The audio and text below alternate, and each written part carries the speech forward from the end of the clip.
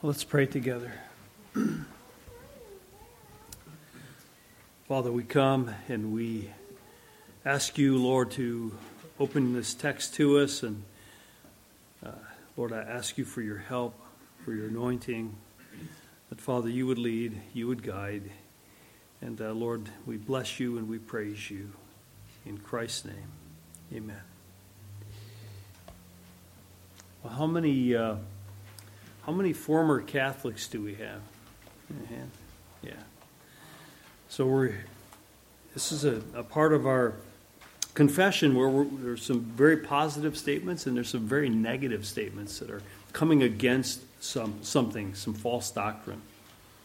And all part of what took place following the Reformation. But in chapter 30, in paragraph 2, is it up there? There we go.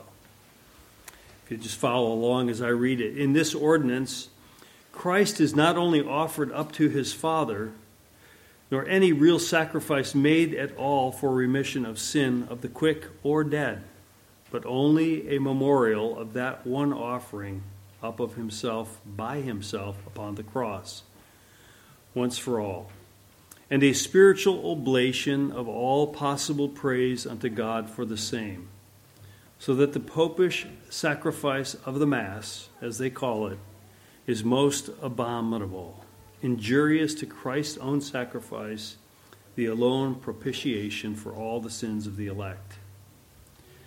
So they don't really mince words in the confession, calling the Mass the offering up of Christ again, Sunday after Sunday, as an abomination.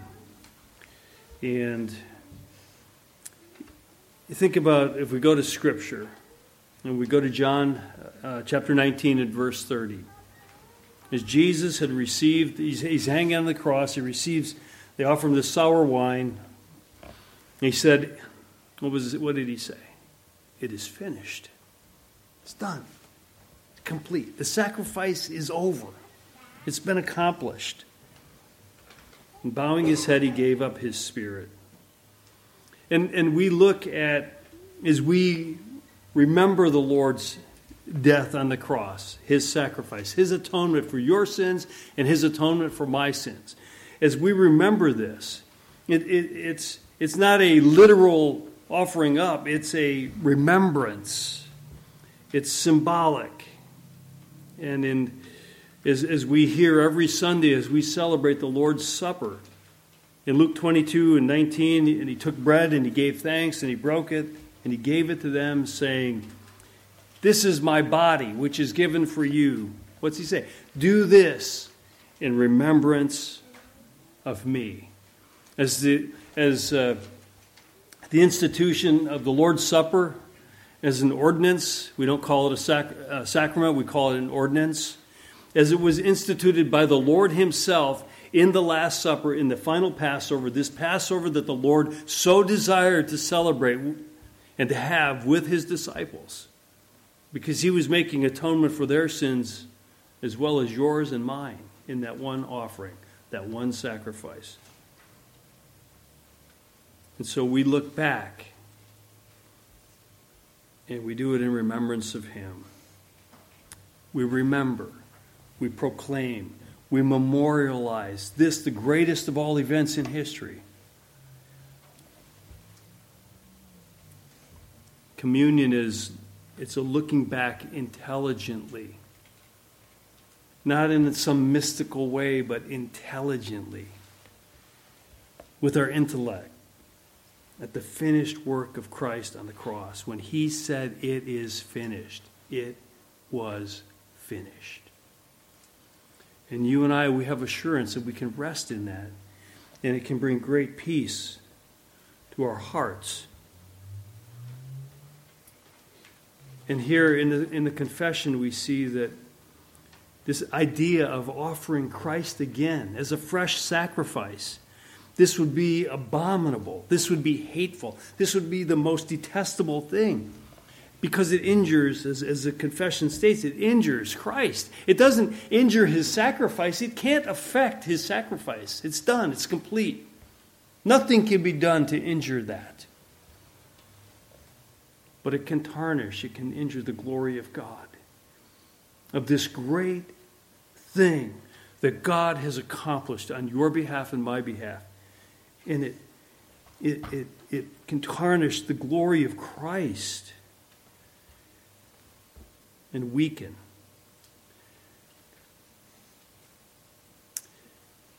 Turn with me to Hebrews chapter 9. If you have a Bible, Hebrews chapter 9 and verse 25.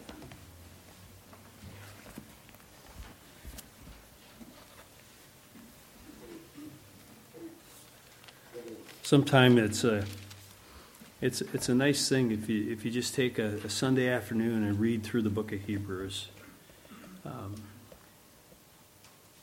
It's not that long of a read. But here, at the end of chapter 9, the author of the book of Hebrews, verse 25 says, let's back up. Let's back up to 23. Therefore it was necessary that the copies of the things in heaven should be purified with these things, but the heavenly things themselves with better sacrifices than these. They're talking about the sacrificial system. All of the blood of bulls and goats and the temple and all of these things, the utensils, all of that being ended. And it being a type and a shadow of something better to come. And then 24, for Christ has not entered the holy places made with hands, which are copies of the true, but into heaven itself now, to appear in the presence of God for us. The high priest would come in on the Day of Atonement once a year, and he would bring the bulls of blood, the blood of bulls and goats. He's carrying an atonement for his own. He has to make atonement for his own sin first, and he's carrying the blood of bulls and goats in with a rope tied around his ankle, because if there was sin, and God would kill him, and they would pull out his dead body. But Christ entered into that holiest of holies with his own blood, making the greatest sacrifice of all for you and I. He says this is the better copy. Verse 25, not that he should offer himself often. Okay, you see that? In the Catholic Mass, he's offered every Sunday, like the high priest daily making sacrifices for the sins of Israel.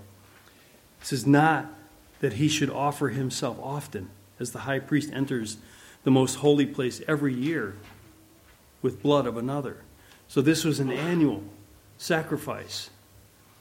And then there were daily sacrifices.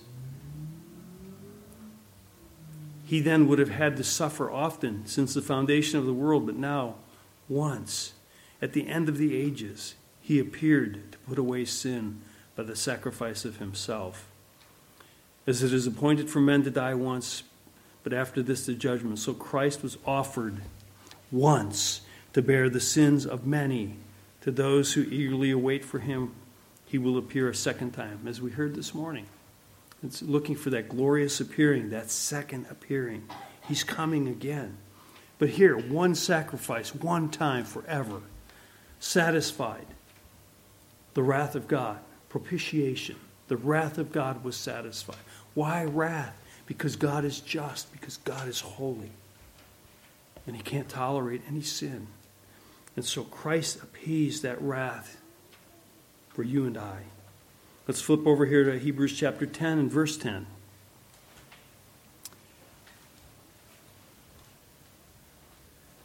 By that will we have been sanctified through the offering of the body of Jesus Christ once for all. Not Sunday after Sunday after Sunday. As if Christ's one sacrifice was not enough. It was enough. That's all. It's finished. And every priest stands ministering daily. Here's the daily sacrifice, and offering repeatedly the same sacrifices, which can never take away sins. It couldn't take away their sins, and it couldn't cleanse their guilty consciences. Nor can anything you do cleanse your guilty conscience. Only the precious blood of Christ. But this man, after he had offered one sacrifice for sins forever, sat down at the right hand of God, from that time waiting till his enemies are made his footstool. For by, again, here it is, one offering he has perfected forever those who are being sanctified. A better sacrifice. A better high priest. A better temple. A better covenant. One time, forever. Was this sacrifice not enough to satisfy God? The cross of Christ satisfied the justice of God. Does Christ need to be smitten again? What happened with Moses when he smote the rock a second time? Does the wrath of God need to be poured out on Christ every Sunday? Does Christ need to be made sin every Sunday? How can he who sits at the right hand of God, who's ascended, be offered again for anyone's sin? One perfect, children, listen, one sacrifice, one time, forever. And you have access to that sacrifice by faith, by believing on the Lord Jesus Christ and repenting from your sin. And if you have believed on Christ, that by that one sacrifice you have been justified, you have been declared righteous according to the law of God. Paragraph 4. The denial of the cup to the people, worshiping the elements, the lifting them up, or carrying them about for adoration and reserving them for any pretended religious use, are all contrary to the nature of this ordinance and to the institution of Christ. So here there's 5 things that are listed from the celebration of the Roman Catholic Mass. The first is the denial of the cup. I never knew this as a Catholic growing up. I didn't understand why only certain people got to drink of the cup. Because for 2 centuries, actually more centuries than that. Actually, no, it was in the 60s, the Vatican II, when they reversed course on this. But lay people couldn't drink from the cup because they literally believe it's literally the blood of Christ, and somebody could spill that blood. And so you deny them the cup. When Jesus said, do what?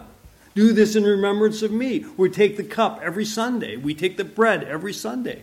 Or as often as a church deems it, now some churches do it 12 times a year, whatever. They do it a couple times a year.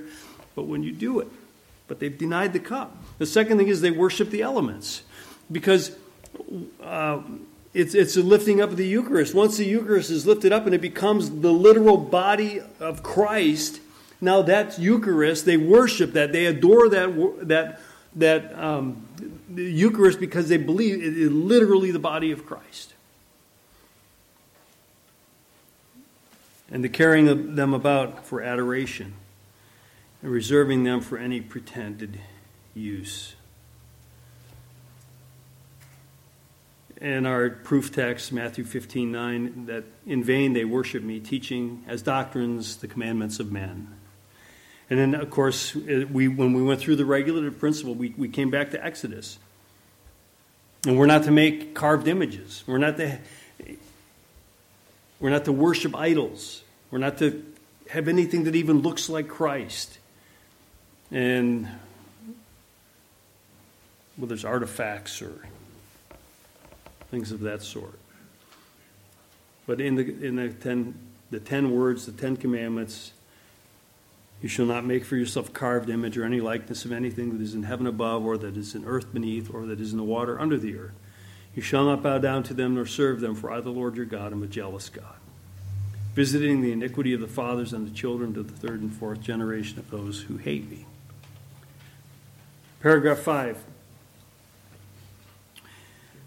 The outward elements in this ordinance, duly set apart to the use ordained by Christ, have such relation to him crucified as they truly, although in terms used figuratively, they are sometimes called by the names of the things they represent. In other words, the body and the blood of Christ. Albeit in substance and nature, they still remain truly and only bread and wine, as they were before. So these terms are used symbolically. This is my body. This is, well, look at John 6:53. Jesus said to them, "Most assuredly, I say to you, unless you eat the flesh of the Son of Man and drink his blood, you have no life in you." Were they going to begin to, as he's celebrating his supper with them, they're going to begin to eat his flesh? They're going to begin to chew on him? Is he going to cut himself and let them drink some of his blood? No, he's speaking symbolically. All right, man does not live by bread alone, but by what? Every word that proceeds out of the mouth of God doth man live. Well, we don't literally eat the book. Well, one of the prophets was instructed to eat the book. But we're to take it in, aren't we? We're to receive the engrafted word. We're to memorize, meditate, chew on it. But it's symbolic. And like Jesus says, I am the door. He's the door. And he's the light of the world. Is he a light? No, he's speaking. It's a metaphor. It's a picture. It's a symbol. For he says, "For my flesh is food indeed, and my blood is drink indeed. And he who eats my flesh and drinks my blood abides in me, and I in him. And as the living Father sent me, I live because of the Father. So he who feeds on me will live because of me. This is the bread which came down from heaven, not as your fathers ate the manna and are dead. He who eats this bread will live forever." It's a partaking of Christ. It's being one with Christ. It's a receiving of Christ. It's being in communion with Christ. Being in sweet fellowship with our Savior. But it's all of it by faith that this occurs. And then in paragraph 6, that doctrine which maintains a change of the substance of bread and wine into the substance of Christ's body and blood, commonly called transubstantiation, by consecration of a priest or by any other way, is repugnant, not to Scripture alone, but even to common sense and reason, overthrows the nature of the ordinance, and has been and is the cause of manifold superstitions, yea, of gross idolatries. Again, the authors of our confession don't mince words. Roman Catholic Church literally they teach that the bread and cup actually becomes the body and blood of Christ. The moment that many of us we've been to many times. For me, some of you have never been in a Catholic church, Roman Catholic Church, but as the Eucharist is lifted up, and when the priest says, "This is my body," they believe that Eucharist, that wafer, literally becomes the body of Christ. The same with the cup. And then they adore a word for worship. They worship the Eucharist because they believe it literally is Christ. And you see it in all of the things that they do. So here's what Ludwig Ott says in the Fundamentals of the Catholic Dogma. He says the Holy Mass is a true and a proper sacrifice. That's what they believe.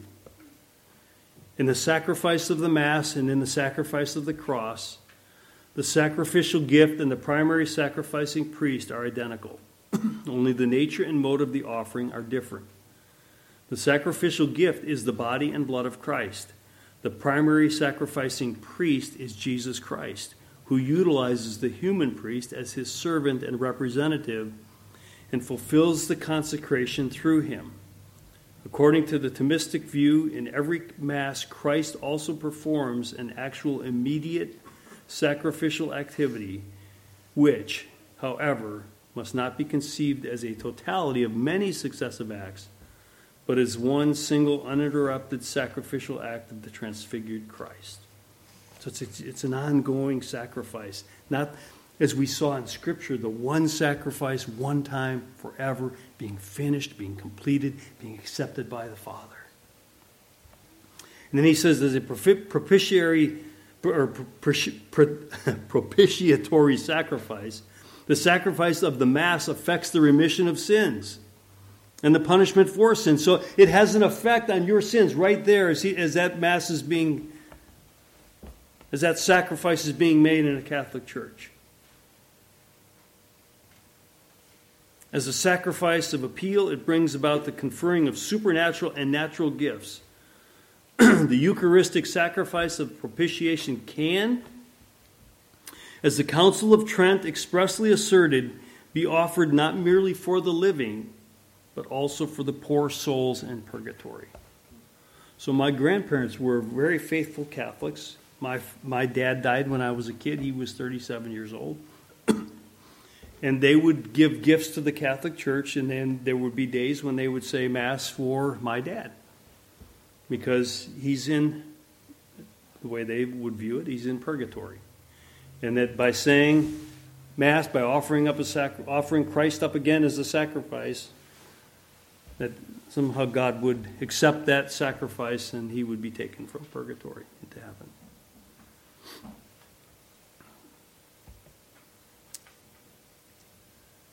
But what's Scripture say?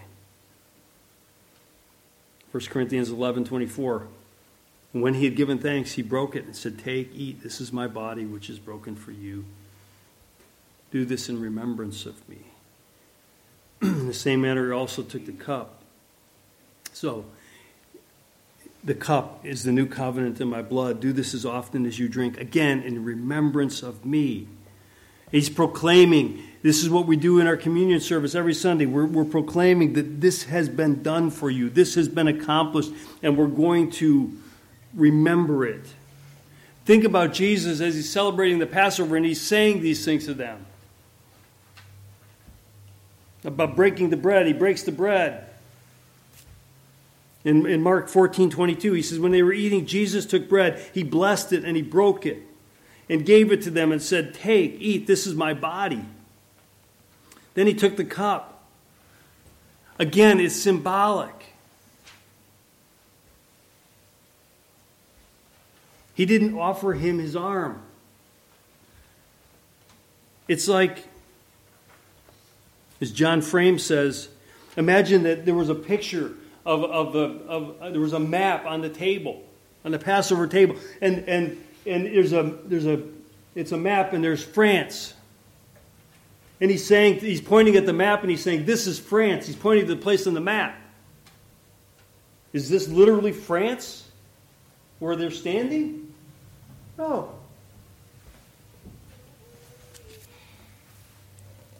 And so Jesus is giving them a picture. And we do this symbolically. And we partake of the benefits of his redemption as it's earned for you and I a place in the kingdom of God. And it's the spiritual nourishment necessary for our souls. Now, Martin Luther, he was off on that. It was consubstantiation. He believed that it didn't literally become, but that the presence was in the elements. That Christ is not sacrificed again, but that literally Christ was present in the elements. And then the Reformers began to come back to what Scripture says. And again, our communion, as we saw so beautifully this morning, our communion is a fellowship with one another. We do this together, and that's why it's done in the local assembly. And it's a picture of our communion with Christ, our union with Christ. And it's a picture, though, of a greater communion that's coming, of that final marriage supper of the Lamb that you and I ought to be looking forward to. When Jesus said he would not drink of the fruit of the vine again until what? Till he partook of it together with them in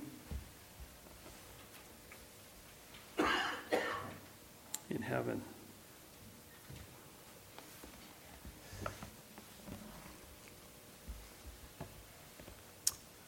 One sacrifice, one time. And we look to that one sacrifice. It takes away our guilt. It brings us into fellowship with God. It cleanses us. It justifies us. He was offered for you and I as an atonement for our sin. In our place. He took the punishment that you and I deserved. A double imputation. Our sin was imputed to him. His righteousness was imputed to us. The great exchange. What a glorious promise. Oh, we dare not tarnish that. To say that Christ has to be offered again and again and again. We look back. Amen. Father, thank you for Christ. Oh, what a Savior. Oh, what a God. Father, we are so grateful, so thankful. In this Advent season, as we celebrate the incarnation of your Son, oh, Father, we rejoice in what you have given. Truly joy to the world. Our Emmanuel has come, God with us. And Father, we bless you forever. Amen.